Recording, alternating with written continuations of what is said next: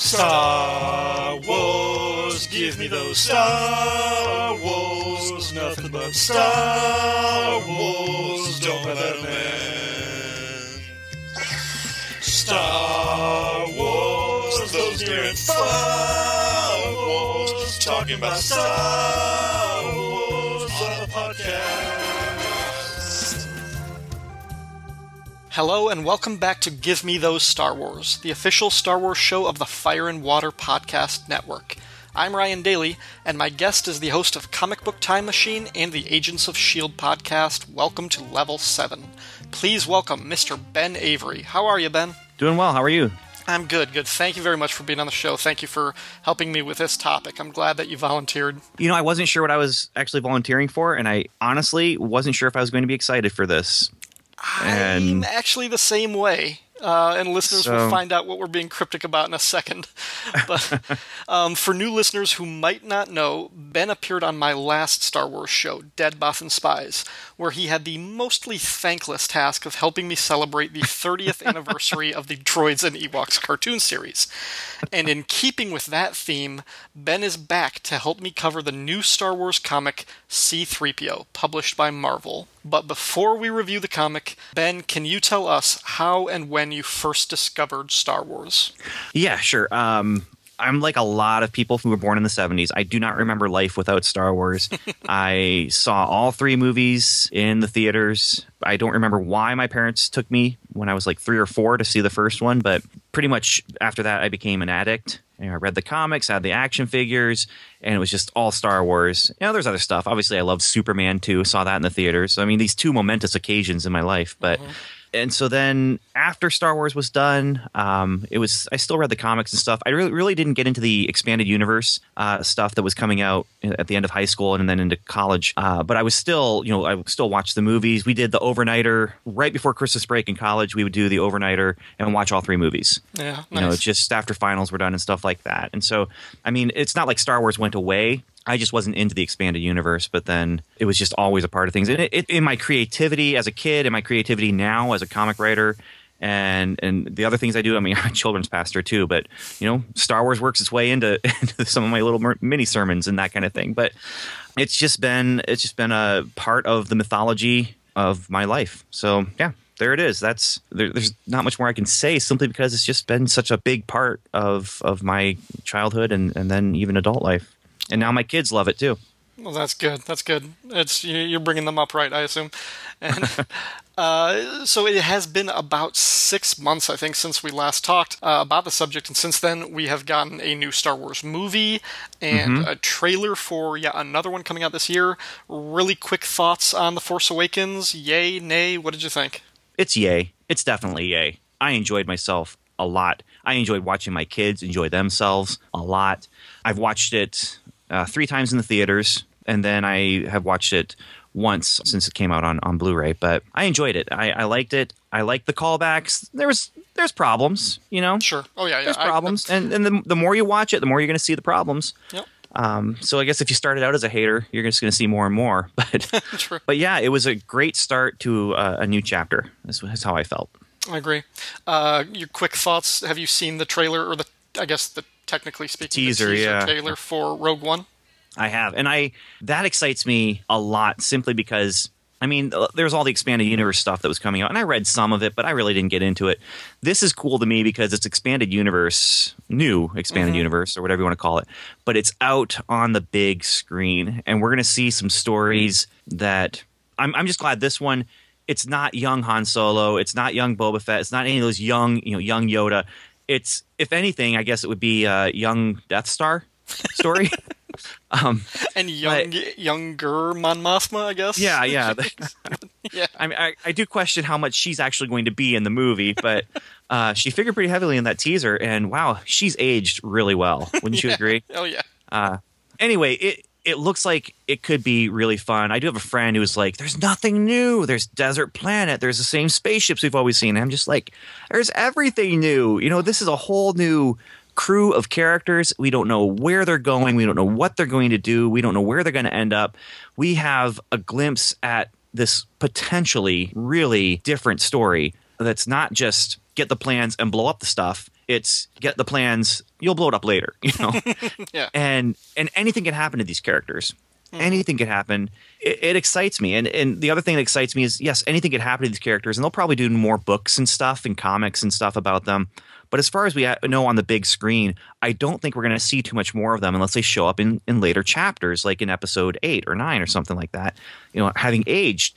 And so this is like a one-shot that we get with them, where we're just going to see what happens to these people. And if we like them, we'll care about what happens to them. And so that's their task. Make us like these characters so that by the end of the movie, we cared that they survived or didn't. Absolutely, and I totally agree with you. And when they first announced the movie, it didn't really appeal to me. I was like, really? They're doing I love the way you describe it, a young Death Star movie, the origin of the Death Star movie. I was like, it felt like another prequel, and I was like, I know how this turns out. I know ultimately what the end point of the story is. But then something clicked when I watched the teaser, and I was like, okay, I know what happens to the Death Star and the Death Star plans, but that's the MacGuffin. I don't know anything about these characters or what happens to them. And that was really the issue with the prequel trilogy, was I knew where those characters ended up. This one, despite eventually knowing what happens with the plans in the Death Star, I don't care about that because the movies were never really about that. It's about the people, and I want to see what happens to these people. So that does have me excited. And I think I needed to see the teaser to realize that. Yeah, Saving Private Ryan, you already know what happens with World War II. The Germans lose, you know? But what happens to Private Ryan? We don't know that. Exactly. That's why we sit through the movie. And yes, and so like you said with prequels, we knew what was going to happen with Anakin. The question was, how is he going to get there? And if they can make that work. With this, they still have a task to make it work, but we don't know anything about this story. Right. And that excites me. There's tons of potential there for a fun romp in a universe that we love. I totally agree. Or a dark romp in a universe that we love. But we're romping in a universe. Let's put it that way. All right, moving on just a bit. Listeners, it is time for the Star Wars Current Events segment. Now, this is the part of the show where my guest and I talk about something new in the realm of Star Wars movies, comics, books, or theme parks. Yes, theme parks. That is actually the subject for this episode. Back on Thursday, April 14th, Disney officially broke ground with the planned Star Wars attraction at Disneyland. It's still going to take years to complete the attraction, which should have an identical layout and features at both Disneyland in California and Disney's Hollywood Adventure in Florida. But for now, at least, we know they have started construction. And that is all we know. But, Ben, are you excited for Star Wars Land? Do you have any interest in this? No, and the reason I don't is I really don't see my family ever going. And so while it's a neat idea, and I'm excited that they're doing more stuff with Star Wars, and I know there's going to be tons and tons of kids who are going to enjoy themselves. For me personally, that's just not the way we go. We're in Indiana, you know, and for any kind of trip to any kind of Disney, I'd rather go up to Canada and visit family. Or, I mean, we work at lots of summer camps and stuff like that, and those kind of things. Those are the kind of things we spend our vacation time on, and Disney's just not really a blip on our radar. So, but it is cool, and I'm excited for the kids who do get to go. It sounds like they could potentially have some pretty awesome time. But honestly, I'm not even thinking about it for like a vacation. I think I'm going to go and apply for a job as a bartender in the cantina. Like, I want to serve blue milk to somebody. Like, that's going to be my thing. I'm going to throw droids out of the place. Like that's what I see my career path in 5 years. And people, just so you know, Chris and Cindy Franklin from the Supermates podcast actually took their family to Walt Disney World in Florida a couple of weeks ago, and they saw the Star Wars props and memorabilia on display at Hollywood Studios, and you can hear all about that on episode 52 of Supermates, which is also part of the Fire and Water Podcast Network. And hopefully I can get Chris on a future episode and he can talk more about that trip in greater detail. But now, we're going to take a quick break to play a promo for Ben's podcast, and after the break, we will tackle the Marvel comic Star Wars C-3PO. A long time ago, on a spinner rack far, far away, from 1977 to 1986, Marvel Comics published comics based on the blockbuster movie hit Star Wars. Hey, I remember that comic. But Star Wars was not the only comic Marvel published based on someone else's property. Really? Tell me more. I will. I'll tell you much more in podcast form. Marvel's Cosmic Comics, a podcast covering Marvel's licensed publishing during the first Star Wars era. Like what? Well, Star Wars, of course. Of course. And Micronauts. Classic. ROM, Space Knight. Better than it should be. Shogun Warriors. No idea what it is, but it sounds awesome. John Carter, Warlord of Mars. I've heard of that. Star Trek. Motion picture era, isn't it? Godzilla. That was a comic? Man from Atlantis. So, Aquaman. Jack Kirby's 2001 A Space Odyssey. Wait, really? That's a thing? A Human Fly. What? He was a real-life stuntman. You're just making stuff up now, aren't you? I wish I were. And there's much, much more. Anyway, join comic book fan, collector, and writer Ben Avery as he explores the good, the bad, and the ugly of Marvel's licensed sci-fi comics. Marvel's Cosmic Comics, found wherever you catch your podcasts and on the web at comicbooktimemachine.com. Star Wars C-3PO is written by James Robinson with art by Tony Harris and letters by Joe Caramagna.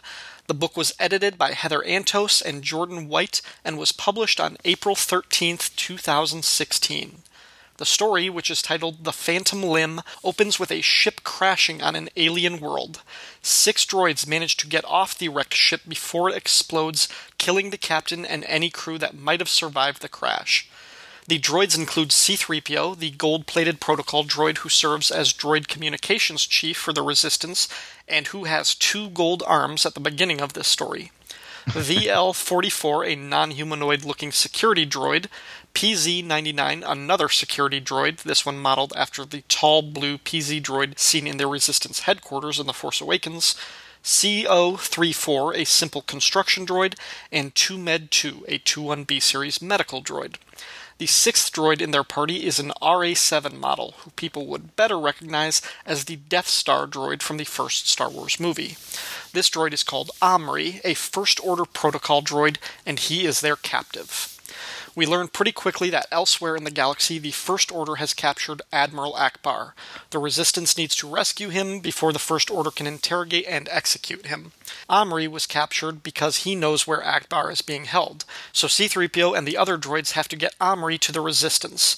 In order to do that, the droids have to cross this harsh alien world and find a homing beacon they can use to send a distress signal. C-3PO tells Omri the journey will be easier for all of them if he doesn't resist and try to escape the entire time. Omri agrees to play nice. During their march, he asks questions about their programming, about their sense of loyalty. He wonders why they serve their masters, and what the fighting means if they've been reprogrammed and could have served the other side at some point in the war.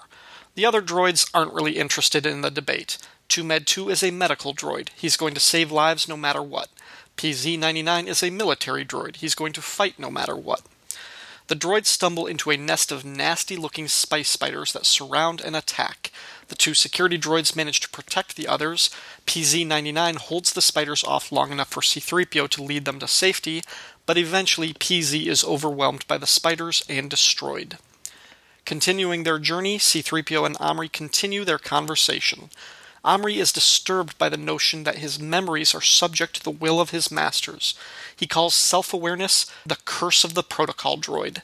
C-3PO reveals that he does indeed have scattered memory fragments, like flashes from a dream. He has glimpses of prequel-era places and things, but he does not dwell on these memories. C-3PO accepts that it is the droid's job to serve his master. The 5 remaining droids come to a river of caustic, oily tar. CO-34, the construction droid, turns himself into a bridge. The others start to cross, but out of the river come alien tentacles that attack the droids. 2Med-2 is pulled into the tar. One of the tentacles grabs C-3PO, but Omri holds him and pulls him back. The tentacle rips C-3PO's arm off. VL-44 blasts the tentacles and escorts the protocol droids to the other side, but the construction droid was damaged and cannot pull itself across the river. It sinks into the tar and deactivates. Now there are only 3 droids left, but that doesn't last. The hostile alien environment will not let up. A giant flying insect swoops down and grabs VL-44, carrying the last security droid away. Now the 2 protocol droids are alone, and C-3PO is damaged. 3PO and Omri continue their trek, finding some gallows humor in their situation. The two bond, and Omri admits that he wishes they were on the same side. He asks 3PO about his missing arm and talks about the human phenomenon called phantom limb, where people who lose arms or legs claim that they can still feel it. Omri says having his memories erased feels like that. Finally, the two droids come into view of a downed First Order TIE fighter, but at that moment it begins to rain. Not just rain, but acid rain. C-3PO and Omri take cover under one of the wings, but the acid will eventually eat through the wing and destroy them. From their cover, they can see the homing beacon in the TIE fighter's cockpit, but it too will be destroyed by the acid rain before long. Omri makes a choice. He says there is nothing in his programming that prevents him from helping C-3PO accomplish his mission. Omri transmits the coordinates of the base where Admiral Ackbar is being held, then he walks out into the rain to turn on the distress signal. As the acid rain pounds him, the first thing it does is strip away Omri's paint scheme, revealing red primer beneath. Omri changes the frequency of the homing beacon to summon the Resistance to come rescue C-3PO. This way, 3PO will survive, but the acid has done too much damage to Omri. He collapses, dead, as a Resistance ship arrives with Poe Dameron and BB-8. C-3PO tells Poe that he accomplished his mission and found Ackbar's location, but at a terrible cost. Poe says the sacrifice of the crew and the droids won't be in vain, and they'll get C-3PO a new arm. 3PO says he already has a replacement, and picks up one of Omri's red arms. Later, C-3PO has had the red arm attached to replace the gold one he lost. He admits that the color scheme offends his sensibilities, but he chooses to keep it, to honor and remember Omri and the other droids who sacrificed themselves for him. And that is Star Wars C-3PO. So Ben, what did you think of this book? First of all, before that even, What were your expectations going into this book? So this book is, it's like we were talking about the prequels. This is where we find out how it happened, right? This is where we find out that goofy line in Force Awakens where C-3PO steps in front of Han Solo, or I think it was Han Solo. He says, "You probably didn't recognize me with this red arm, and don't you want to know where?" And then they just push him out of the way or whatever. And it's kind of it's a goofy moment. It's one of those lines that it's there.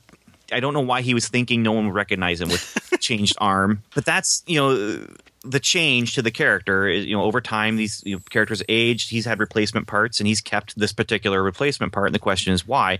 And so I'm coming into this thinking, okay, so we're going to get the story of his red arm. And that's how this was promoted. It's the story of how he got his red arm. So my expectations, because you mentioned in the one Poe Dameron or C-3PO, and I was like, I'm reading both, and you gave me the choice.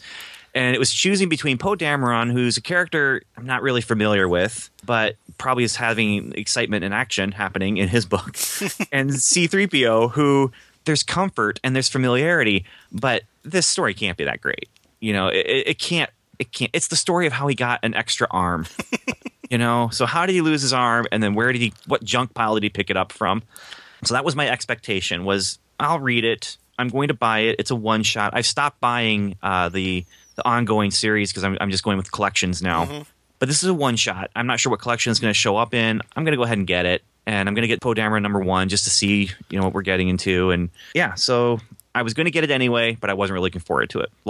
That's the short version of that long story I just told. But I'm kind of there with you. Now, they first announced this book last September, probably the last time that we talked in the podcast. Yeah, it was before the movie. This issue was supposed to come out back in December when the movie came out. And it kept on getting pushed back different people are saying, well, it might have been a creative issue, with the writer or the artist, or it could have been Lucasfilm was holding up the story because they needed to approve something. And there were all these things, but J.J. Abrams mentioned that the story of the Red Arm would be told in a comic. They kind of made this a big deal. And after seeing the movie, I was like, who cares how he got the red arm? Yeah.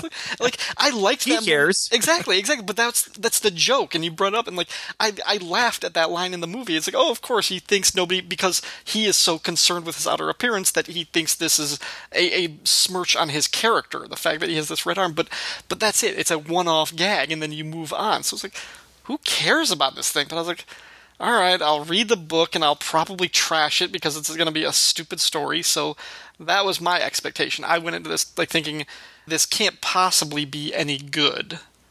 So what did you actually think of the story? I liked it. I did too. I loved it. And as I liked it more and more as I kept reading. So I'm starting it out and I'm like, okay, he's going to lose his arm on the planet, but as I continued reading, who cares about these robots? Who cares about these droids? I kind of do now, and then you continue going on, and the story itself is a nice, concise, one and done. You'll like it more if you know who C-3PO is, and you'll like it even a little bit more if you know who Admiral Akbar is. But even then, I feel like this is actually a pretty decent standalone sci-fi story. Uh-huh. Like if this was any other series of robots, if this was I don't know, Lost in Space or something, I don't know. But if it's anywhere else with any other characters, but with the same characterization and the same storyline and the same philosophical conversations, I think it would stand up. I think it's not just a Star Wars story. This is a pretty decent sci-fi story that asks questions. I absolutely agree. I'm right there with you. And similar to what we were talking about with Rogue One, partway through the story, I realized, you know what? The red arm doesn't matter. I was like, it's sort of like what we were saying, like with the Death Star plans. It's like, this isn't the story. The story isn't about the red arm. This is a story about loyalty and friendship in wartime and questions of servitude versus free will and independent thinking versus programming and conditioning. And I was like, this is big, heady stuff. And you're right. This is stuff you find in science fiction. Science fiction asks these big questions about humanity in a kind of alien, harsh setting. Mm-hmm. And that's what because it got to actually one point where I was like, I completely forgot what I was getting. When he has his arm ripped off, I was like, oh, okay, that's how he loses the arm. I was like, oh yeah. But wait, none of these droids have red arms. Who's he going to get that arm from? So when we get it at the end, that when Omri reveals that he had red primer, I'm like, okay. And they earned that. I was like, yes, he is going to get Omri's arm, and it's not just taking from the dead droid. It's taking from this droid that actually means something to C-3PO. Yeah. This story blew me away. Yeah. It was a surprise, and maybe I liked it more because it was a surprise. Mm-hmm. But that's just the kind of thing that would knock it up from, I don't know, an 8 out of 10 to a 9 out of 10. Mm-hmm. Is the surprise that I liked it more because it was a surprise. It's still really, really good, not just surprising in how good it is. Right. But and you're bringing up some of those, free will and programming, but also identity and memory. Yeah. And I mean, the whole title, Phantom Limb, comes from that idea of, there's the ghost of a memory of something that doesn't exist anymore. Right. And that's what all these other droids are these ghosts of memory now within C-3PO. And there's a little bit of melancholy to it because he's had his memory wiped. Mm-hmm. And he has these kind of wisps of memory from them, but he doesn't worry about those memories. He's keeping the arm to hang on to the memory of these other droids. Exactly. And we see a little bit of that ghost. There is one shot where he's thinking about his memories, and he's like, but I'm not thinking about it. And we see just in the art, in Tony Harris's art, an image of the capital of Naboo and the duel between Anakin and Obi-Wan at the end of Revenge of the Sith. We kind of see that image played out in his memory. So there are these weird little ghost memories that shouldn't be there based on the program, but can't escape these memories. And you wonder, he says he doesn't dwell on these things. Is that true? Is he denying it? Well, maybe it could be that he's forcing himself not to dwell on it. Like, it comes up, but he just pushes it away. Because why bother with these things? Mm-hmm. He's a pragmatic droid, Mm-hmm. He's dealing with things that matter. And what matters is, surviving. Right. And those droids are gone now. But again, now they matter to him. Mm-hmm. And yeah, just the final image, he and BB-8, they're on a ship, and he's staring off like the viewport into space, and we just see sort of the reflection around him are the other 5 droids that were lost on that world. And you're right, he's carrying them. He's remembering them as if they were an extension of him. And that's the Phantom Limb thing. Yeah, so, I mean, because I'm thinking Phantom Limb, Phantom Menace, here's a limb. Wah, wah. But no, it's there's meaning there. And I'm really curious how much of the meaning that we get in this story comes from James Robinson bringing it in, and how much of it, is James Robinson just saying, okay, I have to do this story, but I could do some really neat stuff with this. Or how much of this was kind of dictated, and said, you got to do this and this and this, and here's something else you should do.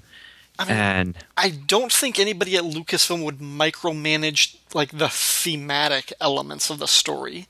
They might give him basic plot, like here's the thing I don't even know, like they might have insisted that it was something to do with the First Order, that you need to have Poe Dameron and BB-8 show up because we want to market our new heroes. Something like that. But I gotta imagine the thematic elements, the Phantom Limb, it either came from him or it came from the editors at Marvel. But I'm betting it's him. And kudos to him, because the entire creative team, Robinson and Harris, this is a reunion for the guys behind Starman, the very, very popular DC book. Now, I might be alone in not liking Starman as much as I think everybody I know loves Starman. And it's like a game-changing book for a lot of people. Okay, but like I'm gonna say, like, this is my favorite story I've ever read by James Robinson. And the art in this story. What did you think of the art? That was the other thing that at first it kind of put me off. Mm-hmm. And here's why. When I read a Star Wars comic, I don't want to see super stylized art. I don't want to see heavy metal type art. Yeah. Toward the end of the run of the original Marvel comics, the art just kind of, it's not perfect. Actually, toward the beginning, now that I'm reading, from the beginning, but I didn't mind it. It was when I started seeing some of the Dark Horse stuff where they actually were doing these kind of short stories that really were super stylized and not, and impressionistic almost in some cases. And this here, at first, I'm thinking, okay, it feels like heavy metal, feels like, just that kind of raw sci-fi with this almost splattered ink and that. But as you go along, it grows on you. It fits the tone of what the story is. And then there's also, I love the panel layouts in this. Yeah. Where they're doing some of these, I don't know what to call it other than, it's symmetrical with the panels, and they're shaped. They're shaped to bring tone and mood to the page, and it's neat, and I'm enjoying it. And again, it just, the book, every page, it grew on me more and more until I got to the end and realized I really, really like this.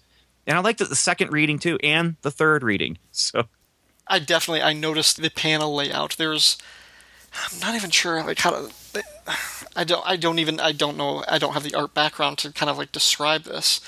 But they're not just all rectangular panels. There's rounded panels. There's some pages where it's just 4 panels that are exactly the same size. But then you'll get to some pages where they'll do the circular panel where it's just the headshot as a character's talking, and then another headshot of the other character facing them. Just in these 2 separate circle panels, and it allows for some pretty cramped pages. Yeah. Because there's a lot of story in here to get into, but then that also allows them to do some of the splash pages and things like that, just for the impact. And yeah, the spiders, when they attack, there's kind of these panels that just kind of go through this double page splash, and so in the background behind these other panels are just hordes of spiders. And it's really effective. And honestly, when I read this, there was a project I was working on. There was a script that I was working on. And between this C-3PO comic and then reading Ronin by Frank Miller, both of those just made me just want to, I got to up my game on this one. They inspired me to do better in the book that I was working on. And it's just, I got to do better. Got to do better. Yeah. I don't know if I succeeded, but, well, let's put it this way. I know I succeeded in doing better than it would have been. I didn't get up to this level or Frank Miller Ronin level, but it's a neat read. It's a fun read. It's a tight read. And it gets into those big ideas of identity and memory and how much of our memory shapes who we are. And then getting around the programming so he can make his choices but still go with the strictest interpretation of his programming. Which classic science fiction robot stuff where I'm programmed to do this, but I will allow you to do this because I was not programmed in exactly those terms. So we can get around the semantics of the words that were used in my programming. I was so excited to find out that the meat of this story was going to be this conversation between 3PO and a Death Star droid. This yes, because Listeners who heard episode 1 of this podcast will remember I was talking to Rob Kelly, and I said, when I was growing up, I didn't get to play with the C-3PO and R2-D2 toys. I got the I got the second tier. I got the Death Star droid and R5-D4. That's what I had. They were my name brand knockoffs. They were like, that was my C-3PO and R2-D2. Yeah, so those they stood in. So for me, like, I have always loved just like the shape and the look of that Death Star droid. So when I found out that he was like the main character of this, and he was the one challenging them and driving the story, I was like, I love this guy. I love this character. And then for his sacrifice and his change at the end, and the scene, I got to go through the dialogue in this. Acid rain is pouring down on them, and he says, he can see the beacon in the TIE fighter. They've got to get to it. They've got to survive, or at least one of them has to survive. And he says, here, you have a mission. There is nothing in my directive telling me to prevent you from completing it. I just transferred to you the location where the First Order is holding Admiral Akbar. And 3PO says, I don't understand. You're choosing sides? And Omri says, I'm not choosing sides. I'm choosing friendship. And it's like, why does that moment between two automatons, two robots, hit me? But it does. It hit me right. I was like, oh, I love this. I'm so happy with this moment. And he walks off into the acid rain to sacrifice himself, and he just kind of looks, and that's the other thing. Like, he looks down as the rain is pelting away and stripping him, and he's like, yeah, I've got red primer underneath my silver coat. He's like, when was that painted on? He's like, how long have I had that? I don't remember. And again, going back into like all of these fake memories or these missing memories. To be clear, the line "I'm choosing friendship" could have been so cheesy, so cheesy, but it was earned. Yeah, it was earned in this one-shot C-3PO Star Wars comic book. They earned that moment, and the cheese might be there for some readers. But, my cheese alarm was already set to go off at any point because of my feelings at the beginning of the book. As much as I was liking it, I was still waiting for it to say, oh, and he just picks up the arm. Yeah. But no. I mean, at one point, I think I may have thought the Omri was going to give him the arm, and make it an actual gift. Right. It works better this way, far better this way. It does. Because it's 3PO taking ownership of not just the arm, but the memory, like the action, like that he is choosing to carry this memento. And it's a symbol, really. It's the arm is just a metaphor for really what the whole thing is about, which is he is carrying the burden of knowledge, the memory of these droids that have died so that he could live. It might be on the nose, but I don't think it's too on the nose. I think it's pretty well done, and it's pretty powerful. So, well, it's for both of them, it's moments of self-realization and maybe even self-actualization where they are, with Omri, he's decided, well, this is why I'm doing this, because over time, brothers in arms, we made it through, and here we are. We have not just made it through this experience, but we've built a relationship, a friendship. Yeah. I've always liked the droids in Star Wars. I've got a soft spot for those things, so from the first page when these 6 weird-looking droids climb off of the ship, I was like, oh, you got me. I can already tell this is going to be special, and I recognized some of them. I didn't recognize others, but each one had its own little quirk, its own little personality, so Robinson did what he needed to do to hook me pretty early on. But. Well, and there, to point out one thing, there was a lot of interpretation of dialogue, and that could have been really bad too, but it wasn't. Yeah. But you had droids who were not speaking, basic. They were speaking in whatever droid language, they would have. And then C-3PO would have to say, well, yes, I already know that, blah, blah, blah, blah, blah. Right, exactly. But, and that could have been bad, but it wasn't, it didn't go on too much. And there's a lot of inference that we were able to do later on. But the other thing I want to point out, though, is in that original toy, he was not red underneath the chrome paint. He was a creamy white beneath that chrome paint. And this because my dog would attack my Star Wars guys. And yeah, I had battle damaged sand person before battle damage action figures were a thing. So I also had a pilot for my Fisher-Price action guys, who one day he was there, the next day all that was left was a foot. My dog ate that entire action figure. That's tough. You mentioned that you had stopped kind of following the main Star Wars series except in trades. Mm-hmm. I've read, I think, the first 9 issues of the main Star Wars story. I read the first 6 issues of Darth Vader. I read the Princess Leia miniseries. I read the Lando Calrissian miniseries. I read the first issue of Chewbacca. I read the Shattered Empire miniseries. And I've read the first issue of Poe Dameron. I think this is the best single issue of any of the Star Wars books Marvel has published in the last 2 years, since they got the license back. In terms of just a single story, and maybe better than some of those miniseries entirely. Like I said, I had no expectations. I actually had sort of adverse expectations going into this thing. And the smile that started creeping over my face as I was reading this, like I can't understate how much this surprised me and really genuinely impressed me with this story. I hope more people go out and read this book.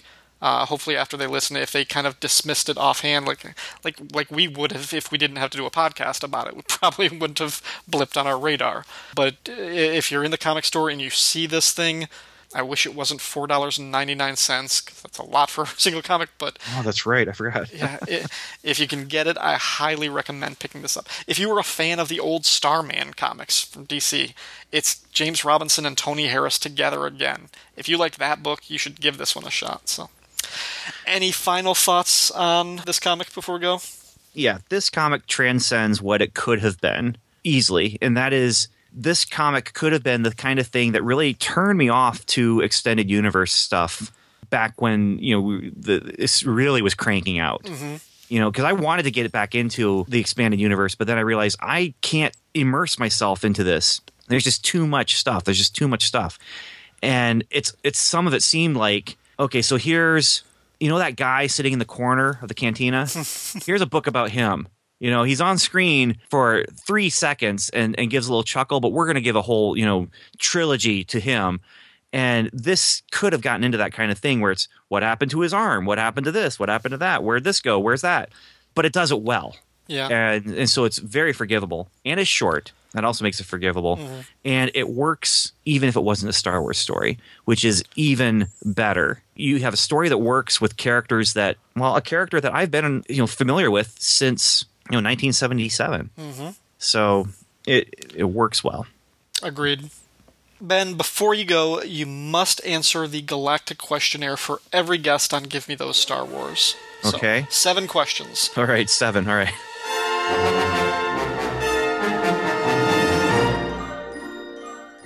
Question number 1. Would you rather drive Luke Skywalker's land speeder from Star Wars A New Hope or Rey's speeder from The Force Awakens? Luke's. It looks more comfortable. Question 2. Classic Imperial Stormtrooper or First Order Stormtrooper? Classic, but just because that's the one that's been around for so long. Okay. Question 3. Would you rather have a lightsaber or Boba Fett's jetpack?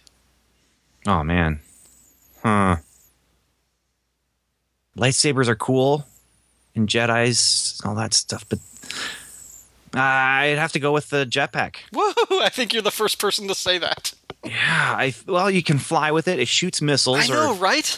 And there's just so much more it does.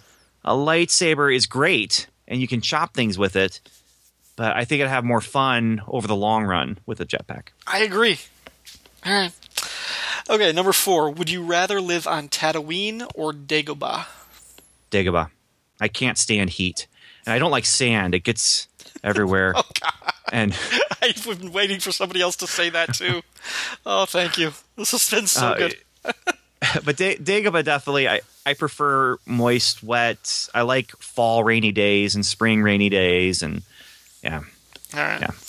Number 5, not counting Boba Fett, who is the coolest bounty hunter introduced in The Empire Strikes Back? I think Bosk. All right. Number 6. Would you rather go on a date with Princess Leia or Carrie Fisher? Princess Leia. Okay. Playing it safe. Okay. Well, I don't want to say anything bad about anyone. You don't need to. But Princess Leia is the one I had the crush on when I was a kid, not Carrie Fisher. All right. Especially when I saw Carrie Fisher in other movies. I'm just, wait, Oh, it's not really Princess Leia. She's just the stalker in Blues Brothers. Yes, she was. Finally, question 7. If you had the Force, would you be pulled to the light side or the dark side? I think I'd feel the pull to the dark side, but I'd try and stay on the light side. How's that? That's good. All right. Bravo. All right, Ben, thank you very much for being on this episode of Give Me Those Star Wars. Where can people find you online if they want to hear more from you? Well, they can find me talking about Star Wars comic books and that kind of thing on Comic Book Time Machine. You can find me talking about Marvel Cinematic Universe and more or less the Phil Coulson-related comic books on Welcome to Level 7, welcomelevel7.com. And then I also talk about science fiction, spirituality, and all that kind of stuff on Strangers and Aliens at strangersandaliens.com, where you can hear my children talk about the prequel trilogy and their favorite characters and make me hang my head in shame when one of my daughters answered that her favorite character was indeed Jar Jar Binks. She amended this. She hasn't done it on the podcast yet, but she amended it. She's my 9-year-old. She amended it to her favorite character after seeing The Force Awakens to Han Solo. Really? Yeah. Like, I'm thinking, so who's your favorite character now? You know what the answer's going to be, right? Thinking Rey, 9-year-old girl? Yeah. Maybe Finn or BB-8 or something, but... No, Han Solo. Wow. Yeah. Well, if the worst thing she ever tells you is her favorite character was Jar Jar, yeah, I think you're getting off pretty lucky. So hopefully... Yeah. And the fact that she changed it over to Han Solo, I mean... That's pretty cool. Yeah. That is pretty cool. All right, well, Ben, one more time, thank you very much for being part of this episode. It was great talking to you. Hey, thanks for having me. It's been fun. In the first film, in episode 4, 3PO, his left leg was silver. And the idea was that 3PO had a history. Star Wars didn't just happen out of nowhere. It wasn't page 1 of a new story. But you were kind of tuning into a chapter. Move forward, and JJ takes that idea several notches higher. I wanted to make sure that when you saw 3PO in The Force Awakens that you knew it was from this era and this moment. I wanted to mark him in a way. 3PO, he has a red arm. Because something's happened to him in the last 30 years. The rebels have had all sorts of dramas, and one of his was clearly losing a limb. And then, hey, here's one, it's not the right color, but we'll spray it later. And the idea was he's been burdened with this damn red appendage, and by the end of the movie, he's gotten his arm back. Yeah, he's got his proper arm installed. The story as to how he got his red arm is actually going to be in a comic book that they're doing in a separate piece. The last 2 episodes of this show both came out on Thursday, April 6th. That was definitely not planned. Kyle Benning and I recorded our Best of the Prequels episode and had no idea at the time that Lucasfilm was going to release the teaser for Rogue One that week. Even still, when I heard the teaser was going to come out the day before I planned to release episode 6, I didn't think it was going to be such a big deal. But as soon as I saw the teaser, I lost my mind. It was so good, and Andy Capellish asked how soon we could do a teaser reaction episode. We scheduled it for that afternoon, but the timing still felt weird, and I wanted to have the prequel episode out first, so I released that one at like 10 in the morning, and then the teaser reaction a few hours later. Both of those episodes got a lot of great feedback, which is very exciting to read, makes me feel good about the show. First up, the comments for the Best of the Prequel episode. And before I even get into these, I need to issue a mea culpa on behalf of Kyle and I, because on our list of favorite elements from the prequels, we both completely forgot to talk about the music of John Williams. I can't explain it, I can't defend it. We both just forgot. I had the music of the prequels on a list that I made at some point. I know I did. Kyle did the same thing. Before the episode came out even, before anybody heard this, I messaged him and said, you know what we forgot to talk about was the music. And he said, yeah, he was upset that we didn't talk about it. Just about everyone who did hear this show and left a comment mentioned the music. Most cases specifically citing the song Duel of the Fates from The Phantom Menace. That is a great track, and it definitely deserved to be on the list. However, there's actually a song from the prequels I like even better than that song, and it's Across the Stars from Attack of the Clones. But either way, the soundtracks to those movies are really, really strong. And I know people who complained that the score for The Force Awakens was disappointing or just not memorable. I still love the soundtrack to The Force Awakens, but I can agree that I think the prequels had more standout signature themes. So, yeah, Kylo, Benning, and I dropped the ball on that one. We both should have had the music on our lists. So, what did everyone else think? Over on Facebook, a couple of listeners offered their own lists for comparison. Nathaniel Wayne from the Council of Geeks podcast and YouTube channel said his 5 best things from the prequels were Darth Maul, Order 66, the Anakin Obi-Wan fight, the kitchen sink battle, that's a reference to the opening space battle from Revenge of the Sith, and the Duel of the Fates music track. So, I think his list pretty similar to Kyle's, with the addition of the Duel of the Fates song. A listener named Ryan Bolton gave his list. He had opening space battle from episode 3, again, spaceship designs, similar to one that I had on my list, Duel of the Fates song, Darth Maul, and seeing multiple Jedi fight at the same time, which was one of the runners-up that I had on my list. And Zeb Oswald gave his list, which included 10 things, so he was a lot more high on those movies than I was. He said Darth Maul, Ben Kenobi, tons of Jedi, Count Dooku, the Jedi flying TIE fighters. I don't remember that happening, but I could be wrong and just not remembering. Number 6, Commander Cody. Number 7, Duel of the Fates song. Number 8, when the clone troopers save the Jedi in that big fight. I'm assuming he's talking about the end of Attack of the Clones. Number 9, double-bladed lightsaber. And number 10, Qui-Gon Jinn. And Andrew Leyland from the podcasts Hey Kids Comics and Listen to the Prophets wrote in, as someone who genuinely likes the prequels, mostly, I'm always down with hearing some positive material on these films. And a big yes to a Ewan McGregor Obi-Wan movie. I'd rather watch that than a young Han Solo flick. Yeah, I am right there with you, Andy. Of the two, which is fascinating considering how much we love Han Solo, but I feel like I know his story, and I would like to see more of Obi-Wan Kenobi, especially played by Ewan McGregor. So I'm there. Yeah, I'm all for it. Moving on to the Fire and Water website comments for that episode. Rob Kelly from the Fire and Water podcast and the Film and Water podcast said, I enjoyed but was also troubled by Kyle's hedging when it came to how many people you could kill in a day and still be considered on the light side. If I were the local authorities, I would look into any unsolved murder cases. I'm just saying.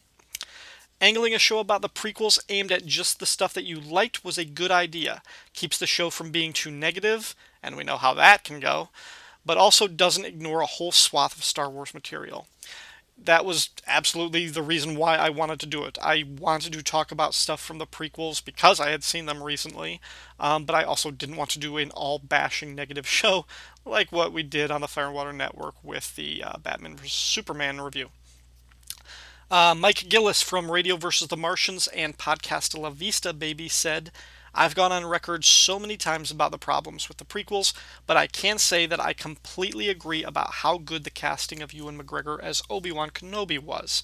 I too wish he could get the chance to take another crack at it with better material. What about a small-scale story about Obi-Wan on Tatooine being pulled between his need to stay under the radar and his desire to help people as a Jedi? Maybe a story where he is pulled out of retirement, briefly, to protect a small community of farmers and merchants from a roving gang or a mobster shaking them down. It could be fun.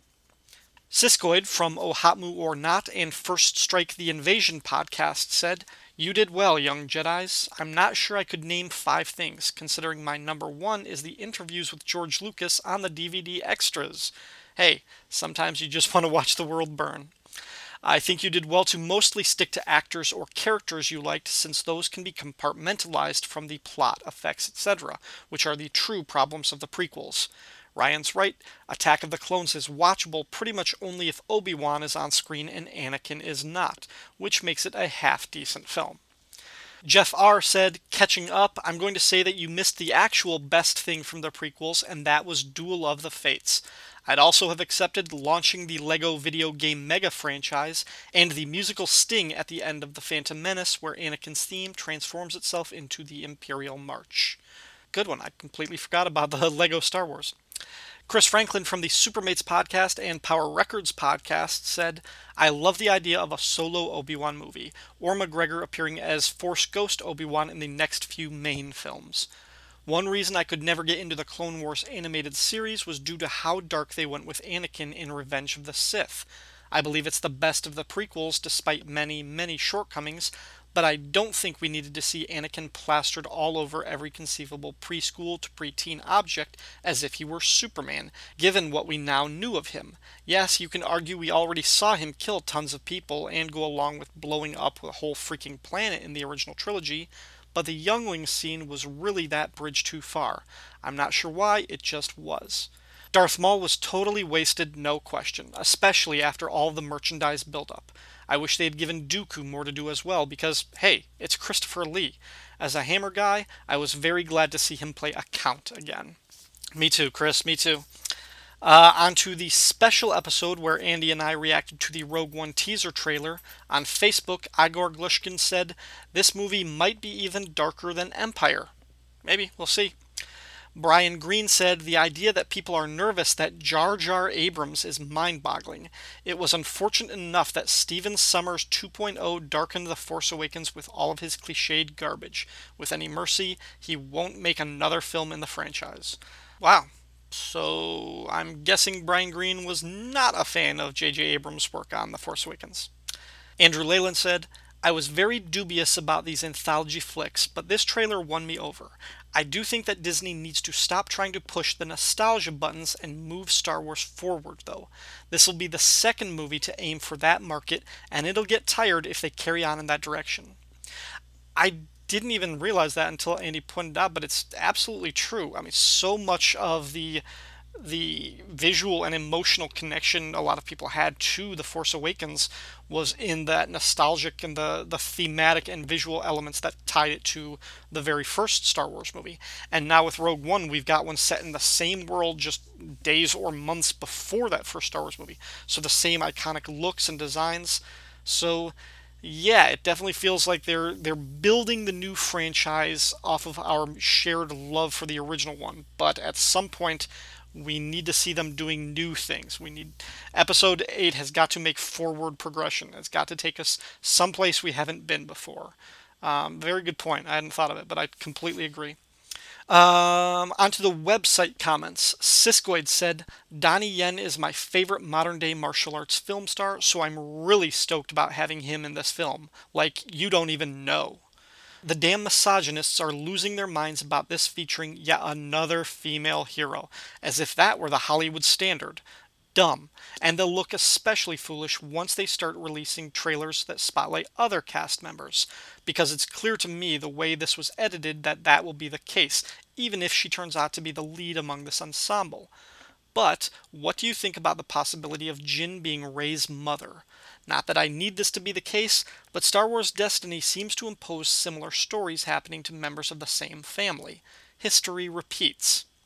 Yeah, every indication we've gotten from this movie is that the Rebel team will be an ensemble, with Jyn definitely as the center. I mean, she will be the lead and the star, but there won't be any shortage of powerful male heroes for boys to look up to, if that's really what people are worried about.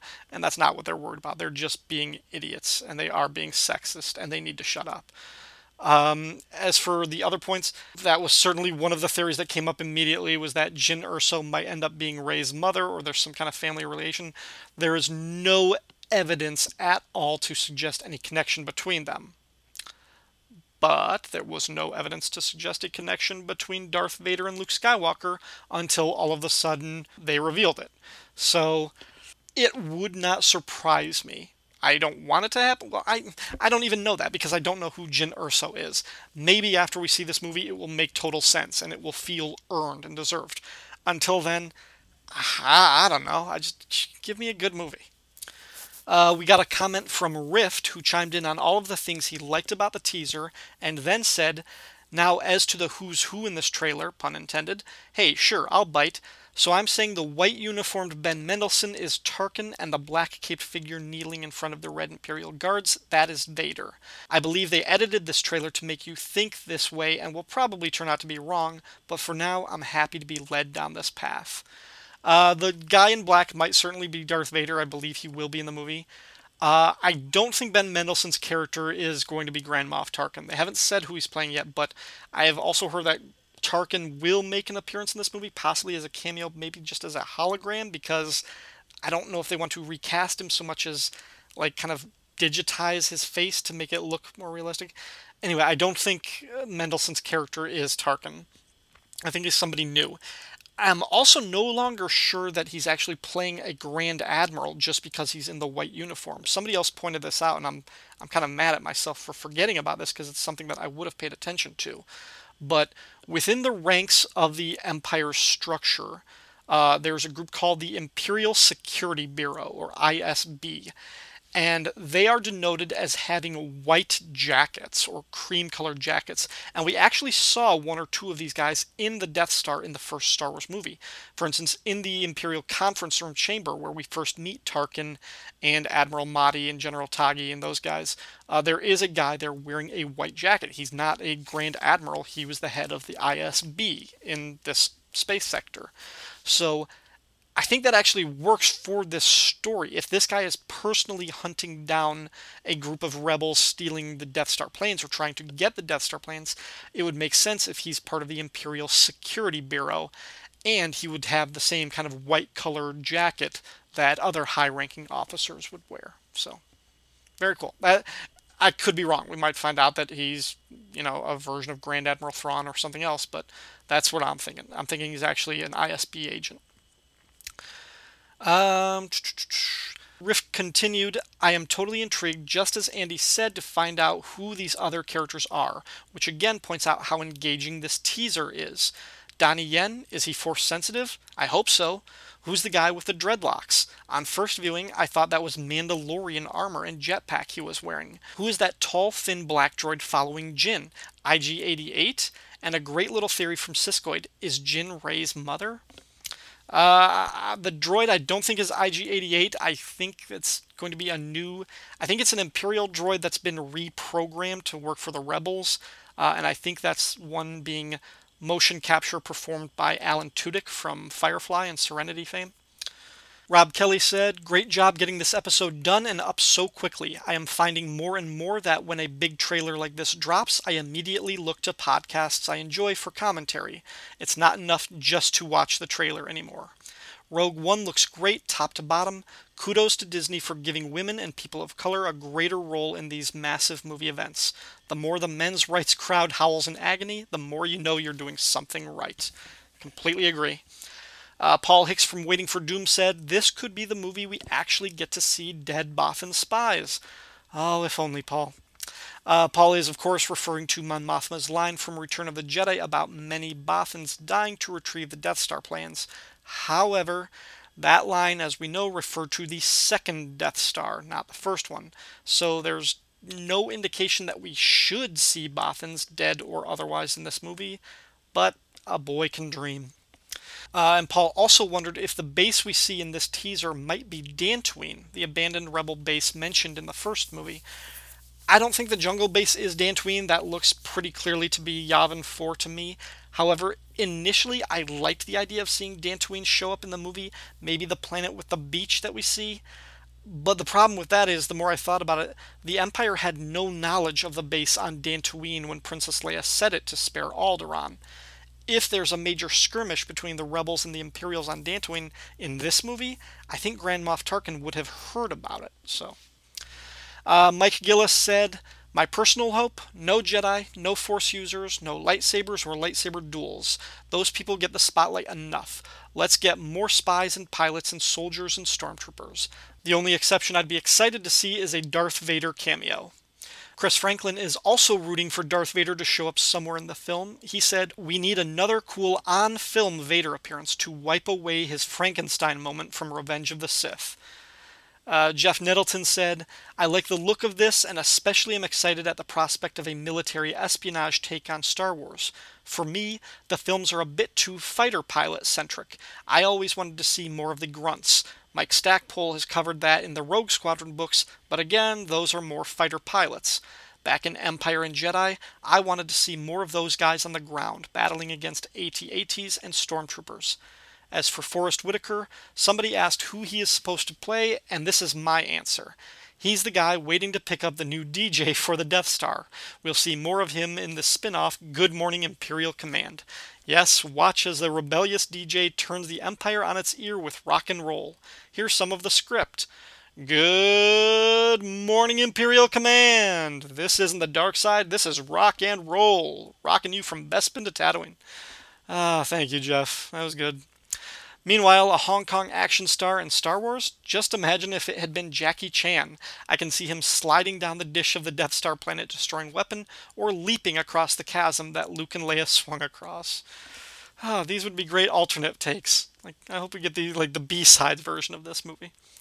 And finally, we also got a comment for the first time from Alex Osias, who was responding more, I think, to the very first episode of the show when Rob talked about the missed opportunity that we didn't see Leia and Chewbacca embrace at the end of The Force Awakens. Alex posted a link to an article where J.J. Abrams basically admits that he dropped the ball there. So, thank you, Alex. Thank you, Jeff. Thank you, everybody who left a comment. Anyway, that's going to be all for this episode. I hope you enjoyed hearing Ben and I discuss Star Wars C-3PO. If you get the chance, I highly recommend picking up this comic. And there will be more talk of Star Wars comics on future episodes. Not entirely sure when. The future is always in motion, but it's coming eventually.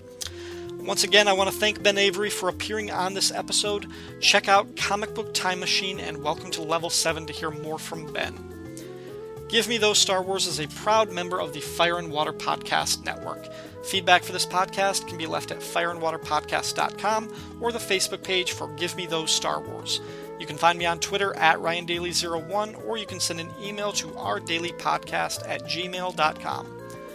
Part of the theme music for this podcast is performed by the Evil Genius Orchestra from their album Star Wars Cocktails in the Cantina, available for purchase on iTunes and at Amazon Music.